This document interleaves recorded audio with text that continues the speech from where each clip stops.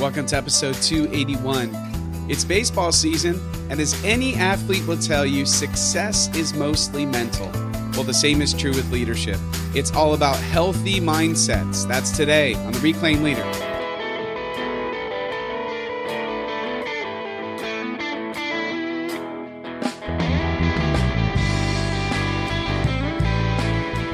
Hey everyone, welcome to episode 281 of the Reclaim Leader. I'm Jason Tucker, back again with Jesse Skippington. Jesse, how you doing today? Hey man, it is Little League season, so I'm hanging on by a thread. We've got tons of stuff going on at our house, but I feel like I'm always on the way to or from something and late for something else. So anyways, but and each game is 3 hours long. So I know it's the best. I know. Anyway, having a great time. Love talking shop leadership, and we're kicking something around today that I think is a really important kind of aspect of our life as leaders that I'm glad you want to raise. And we're going to kind of wrestle through this. So tell us a little bit about where we're going today as we're talking leadership in the church. Well, as Yogi Berra famously said, 90% of the game is half mental. I feel like this is true when it comes to leading change or church revitalization or anything that we're trying to do. So much of it has to do with what's going on in between our ears and in between the ears of the people in the congregation. It is a mental game. Leading change is absolutely a mental game. And what I want to talk about today is something that came about by recognizing some things in myself, but I feel like God's brought 3 different resources in a very, very short amount of time across my desk, as if to say, hint, hint, nudge, nudge, pay attention to this. And they're all about mindset. They're all about what are things that are limiting you or stopping you from moving forward on the things that God wants you to do. So I think that's a pretty important topic because for a lot of us, we get stuck there and we don't move forward. Yeah. So thinking in terms of mindset and what is our mindset and how's that helpful maybe, and then maybe some ways that it's not so helpful or getting in the way. And I'm wondering, Jason, are you sure it was God putting those things on your desk, or was it your staff team, or maybe your wife? I don't know. I don't know who it was. I mean, either way. Either way, they're I like it. So the importance of mindset is something that's famously used in the story of Sir Roger Bannister. And he was born 1929, just passed away not that long ago in 2018, but he was famous for breaking the 4-minute mile. And many of you know this story. It's used often as an example of mindset, but at the risk of repeating it again, it's good. It's a good one. I think it's really helpful. And that is the 4-minute mile was thought to be something that was physically impossible for humans to achieve, a sub 4-minute mile. In fact, there were scientific journals around the turn of the century that said the human body would break down before it could run that fast. So science was saying it could not be done. Well, that science was right about my human body, I think. Well, that's right. And runners had been earnestly trying to break that since about 1886. So you can't really count all the time before. They weren't really trying to do it, but trying in earnest since 1886. And the world record before Roger Bannister was at 4 minutes, 1.3 seconds. And that stood for 9 years. Then on May 6, 1954, Roger Bannister runs a 3-minute, 59.4 second mile, which I can't even get my head around how fast that is. It's really pretty fast. Yeah, that's really fast. Really fast. And the amazing thing is when you realize, well, if the previous world record stood for 9 years, how long did this one last? I mean, he finally did it. It lasted 46 days. Yep. Why? What changed? Did human bodies change? No, it was mindset change. And I feel like that's obviously a dramatic example, but I think it's no less dramatic, the mindset barriers that we have in our everyday lives that stop us from fulfilling the purpose that God's called us to. And some of these things are things that we just get in our head. Some of these things are things that your church has in their head about themselves that just simply aren't true, that are holding them back from something that's even beyond what they think is possible. Limiting mindsets in ministry. I mean, when you think about what would a limiting mindset be when it comes to ministry, I was just thinking about a few before we hit record. The mindset is we can't change. It is what it is. I can't tell you how many times I've heard that. It just is what it is. It just is what it is. It's not going to be, and I get it, right? In some ways, you have to come to terms with reality in different things, but also it becomes a habit to say, it just is what it is. Mm-hmm. We're too old of a congregation. I'm too old as a leader. I'm already set in my ways.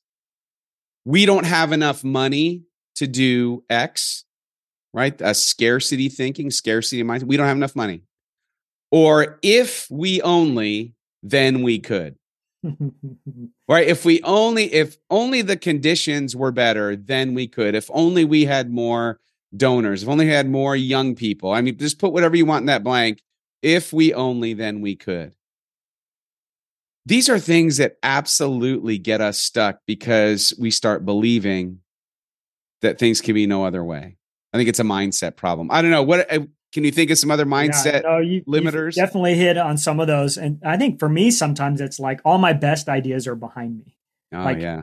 Forgetting that those like were brand new thoughts at one point that then God could generate again in a new way. Like, so sometimes for me, it's that, or something like I've reached my ceiling of my leadership in this particular situation or something there, there's nowhere else for me to grow. I think there's parts of it like that where we get self-limiting, or we diminish, like we say, well, I think I've achieved everything that I can. I don't know that there's anything more I can do.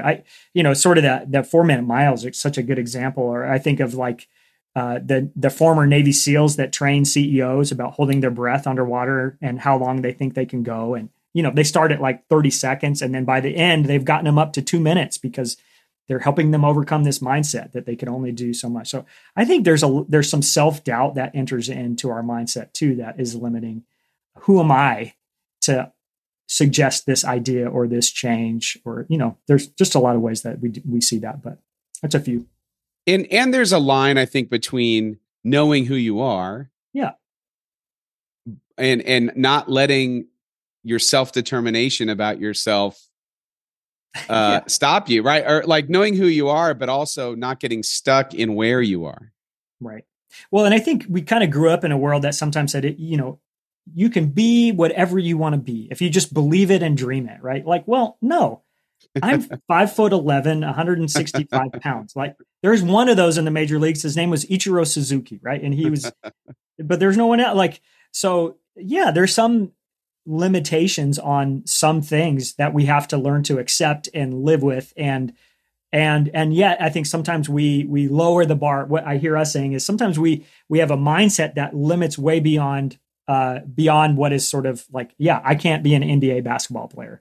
I'm not physically capable of it, or something like that. And then but we take that mentality and we apply it in a situation where maybe it actually is getting in the way of something we can't see or don't think we can do, when we actually could. We could break that 4-minute mile in whatever that area is. Yeah, I'll give you an example of my own limiting ministry belief that I've lived with a long time that I'm realizing I need to address. And that is, I'm not good at raising money.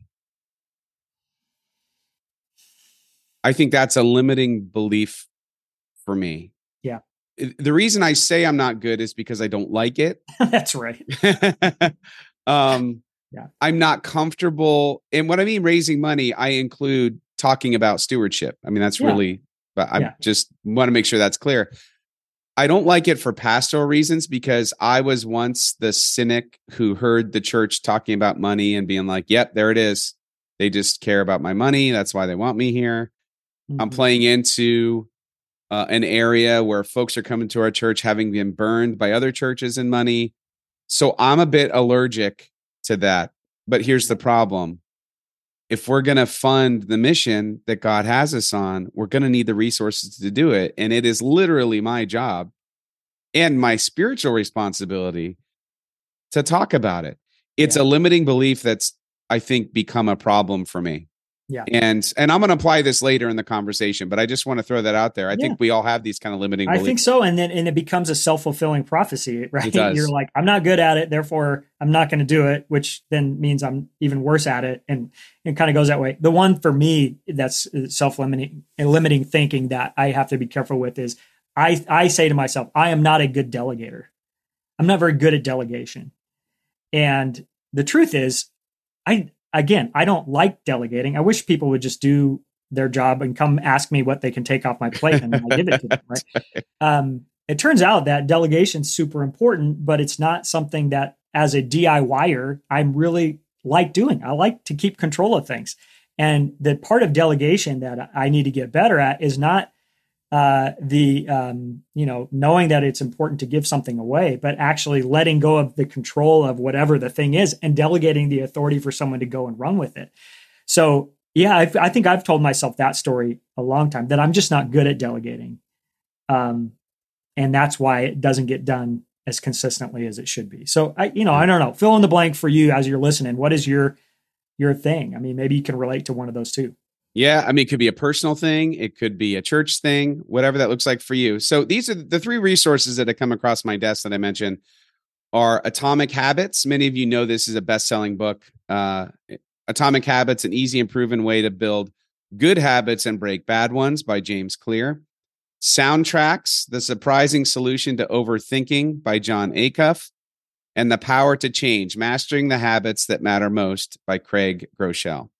I'm really going to these are all playing like background music throughout this episode, but especially the first two, I'm actually going to quote directly: Atomic Habits and Soundtracks.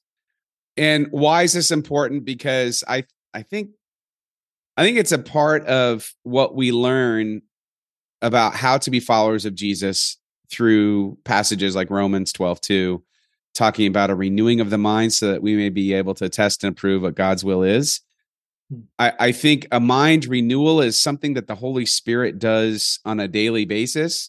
I think renewing our mind has some biblical foundation and warrant that we need to be open to the Holy Spirit planting in us whatever he wants to set our minds to do. And that requires, again, just being open to the Spirit doing it. So the first question that I think that's important to ask is, how do we know we need a mindset change? How do you identify these areas? Because oftentimes you don't even know they're going on. So in Jon Acuff's book, Soundtracks, his idea of soundtracks are like, you go to a movie and you're enjoying the movie and you don't even notice it, but the soundtrack changes in the movie and it changes your whole emotional response to the moment. He said, soundtracks are like that in our lives. It's the repetitive thought that happens that we think to ourselves and we don't even always realize that we're doing it. It's a response to things and it's creating emotional responses. It's creating all sorts of mindset responses. And the problem is what we think is often getting in the way of what we want. And part of the trick is, how do you identify these soundtracks that are playing? How do you identify these mindsets that need to be changed? Because what's at stake is your thoughts turn into actions and your actions turn into results. So again, if you don't address how you think, it's really hard to address what you want to change. He said, think of a big dream you have in your life. And thinking about, hey, I want to start working on this in the next 3 months, this big dream that I have. When you think of that thing, what's the first thought that comes to your mind? He says, what's that voice inside you saying, I don't have time right now. I can't do it. I need more training. It's not the right season. I'm not in the right place. I'm not, whatever it is. That's a cue that there's a mindset limitation there. And once you can sort of identify that you have a mindset issue, it's like that scripture about taking every thought captive unto Christ. Like, evaluate the thought.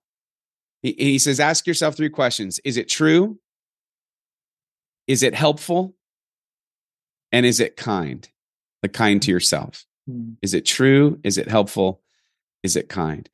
Jon Acuff gave the example of like his daughter had failed a test and she was all anxious the night before the next test because she kept thinking to herself, remember, you failed the last test, you failed the last test, you failed the last test. And then, he's like, do you think that's helpful for you to be dwelling on it like that? Well, no. Well, is it true? Yes. Is it helpful? No. Mm-hmm. Is it kind? No. If you had a friend that did that to you, a best friend that every single day before the test. Remember, you failed the last one. Remember, you failed the last one. They'd be a monster. So address that there's something up with what's going on with your mindset. I don't know. What are some things, Jesse? Do you get into some things you realize, hey, wait a minute, maybe I'm thinking about this thing a little wrong? Yeah, I think so. Anytime I start hearing the word "I always" or "I never" or "I can't," like those are like those are maybe little cues that you should pay attention to. That it's sort of there's a soundtrack that's going on underneath that you should stop and pay attention to. Right? I mean, think of my own son Will. Is he says, I never get this right or whatever, and I'm like, no, you do get it right actually a lot of times, but you start to tell yourself a story in your head. And so I think for me, I think it's important to stop and examine my doubt or my hesitation and go, I think a helpful way to put it would be to doubt your doubts. Like just stop and go, why? And maybe there's a reason for it. Maybe it's true and it's helpful and it's kind to yourself and you ought not go that way because it's just not your strength or whatever. But doubt your doubts and examine your hesitation and go, what is causing me to pump the brakes right now and make excuses for why I can't move this thing forward? So for me, it's just, I have to have space to examine my hesitations and to get clear with myself about what's really going on. So examining your mindset, I think, is just pausing over it long enough to go, what's really going on here? We see this in our kids in sports all the time, don't we? Totally. About mindset. Yeah. Yeah. I mean, there's a stretch.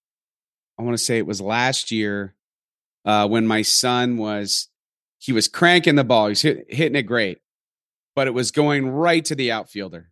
I mean, like there were times when the guy didn't even have to move, and he's making he's doing everything right, and he started saying to himself, I just always hit it to the outfield. That's just what I do. That's just how it goes. And sure enough, he kept doing it. And we had to talk about it. I'm like, hey, listen, do you think every hit you're going to have the rest of your life is going to go right to the outfielder? It's like, no, that's stupid. I'm like, yeah, exactly. He's like, I'm like, well, hey, listen, you're making great contact. You're doing things right. Eventually, just the odds say it's going to change. And it did. But it was a mindset barrier for him because he was going up to the plate thinking, I'm going to hit it right to the outfielder. And you sort of wonder if that became a self-fulfilling prophecy. Well, and I think you hit on something really helpful here is and I think it kind of bridges into where we're going to go, but like having a coach in your life is a good thing. Yeah. Because sometimes maybe what we can't see as a mindset that's not serving us well or our leadership well, maybe someone else that we trust in our life can say, hey, I think you have a mindset right now that's getting in your way, that's limiting what we're trying to do here. And so for me, sometimes, just even you and I talking shop and going, hey, am I getting in my own way here? Having someone like that, like a dad that says, hey, no, you're not going to hit every ball the rest of your life to the outfielder. No, you're not going to always, walk four guys at, every inning, which this was Will's struggle last year. He had a couple bad innings where he had a lot of walks and he was like, I'm a bad pitcher and I should never pitch again. I'm like, okay, it's a little dramatic. Catastrophizing is what we end up doing. And we need people to talk us down from that sometimes. Well, you hear this in churches all the time. And that is, we tried that before. We tried that strategy. We did that thing. We took that big swing and we struck out. Didn't work. Messed up. People got mad, whatever it was. And so therefore, I'm not going to do it again because that means every time I take a swing, it's going to be a big failure. Yeah, we get risk averse when we do. Try and fail, right? And I think at the same time, I don't know, you can't get a hit if you don't swing the bat. You got to get up there and take your licks, go for it. And you're not going to hit it a home run every time, right? Anyway, we're getting way down the rabbit hole of baseball analogies, but I love it. That's good stuff. So the question is, has your, pastors out there listening, church folks listening, has your way of viewing yourself or your church or others getting in the way of what God wants to accomplish? I think that's the real question. And so what do you do about it? How do we change the mindset? How do we open ourselves to letting Christ renew us, renew our minds? And I think there's something in Atomic Habits that I love. I first heard it in a TED Talk about incremental change. Stephen Dunier, I don't know if I'm saying it right, Dunier. He did a TED talk called How to Achieve Your Most Ambitious Goals. And he breaks out this stat, which I think is amazing. So Novak Djokovic, who at one time was the number one tennis player in the world for quite some time. So in 2004 and 2005, that tennis season, his rank was over 100. And his prize winnings were $300,000. I mean, listen, he's a pro player. I mean, it's, I guess, good enough, right? That's not a bad living. His point win rate was 49%. Mm-hmm. Fast forward to 2011, 2016. So for a 5-year stretch, he was ranked number one. Prize money, $14 million. His point win rate was 55%, only 6% more than it was before. That's not a huge amount of change, but it changed everything. Thinking about the power of incremental change, I think is important. Like, how can I get 1% better? I overheard my son's football coaches talking about this. Every practice, every play, every game, every workout. How are you getting 1% better? In Atomic Habits, he says, if you can get 1% better each day for 1 year, you'll end up, he's like, this is how the math works. You'll end up 37 times better by the time you're done. 1% change. I love that. I think that's a really powerful example, right? He talks about, he says, you know, if a pilot's leaving from LAX and he adjusts his heading just 3.5 degrees, he ends up in Philadelphia instead of New York City. Yeah. Yeah. Right? Like, it's amazing. The power over time says it's like the compound interest. Totally. Right? Yeah. I think that's spot on. It's just like us, and to not feel like we have to make dramatic change in order to effect change. But before we hit record, we were kind of reflecting on this, the slow, steady route where you're improving and growing a little bit at a time. Pretty soon you're going to look up and you're going to be in a whole nother place, and hopefully a lot healthier place. And I think, unfortunately, it kind of works the other direction too. We can slip back incrementally too and get to an unhealthy place. But if we're going to change our mindset, it doesn't have to be this complete overhaul of life. It's just incremental change over time is going to get us there. Well, you see this, the way that I think this plays out in church world a lot is when folks come in, and maybe you've been a part of churches that have done this, pastors out there, but you know, a new pastor will come in and be like, look, the future is with more contemporary worship styles. We've been a traditional church for 150 years, but we're going to get rid of traditional because it's all about contemporary and no more traditional worship. I know you've done it a long time, but we've got to change. We've got to reach different people. And it's sort of an all or nothing thing. And that rarely ever works. All it really does is create a whole bunch of resentment. And then you drive away people who were genuinely having a discipleship experience that they can't even have anymore. So how can you get 1% better? Well, how can we start to tweak our Sunday school? How can we start to incorporate some different music styles in the service? How can we get better at reaching young families where they are? Right? I mean, it doesn't have to be all or nothing. How do we get 1% better? Yeah, I think that goes true for like our leadership culture too. If maybe you're newer on the job and you're just like, man, this is not healthy, we need to change. Well, what small change can you make and introduce a healthy habit into your leadership culture that over time kind of takes over? I mean, so I do think that it sort of goes back to then we were thinking about revitalization. You know, that's kind of the bedrock of our conversations here. How do we have healthier churches and healthy leaders and navigate change? Well, it's little things over time that add up to big things. It's like, you know, that Socrates quote that we use. The secret to change is not fighting the old, but building the new. Like, focus on what you can, you know, not undo, but build for the future. So I think this is spot on kind of thinking. The challenge with it is it takes patience and sticking with it. And sometimes we're just too impatient for that. And sometimes I mean, I'm talking to myself. I just want to get to the result now. Yeah. Well, yeah. I mean, we want things to turn around yesterday. And that's just not typically how it works. I know there are some stories out there of people, you know, they did a thing and it turned around immediately and it was incredible. And that's great. But that's just never been my experience. It's always been make this small change and stick with it. It's like a habit, right? So let's say, and I'm in this now. So we talked. I can't remember where I mentioned everything. I think we talked. I know about it's hard to keep track. It's 281 episodes, man. I'm sure we talked. It's a lot. But talking about starting to lift weights again, and that whole just shameful journey of not being able to, embarrassing journey of lifting light weights. But anyway, getting back into it.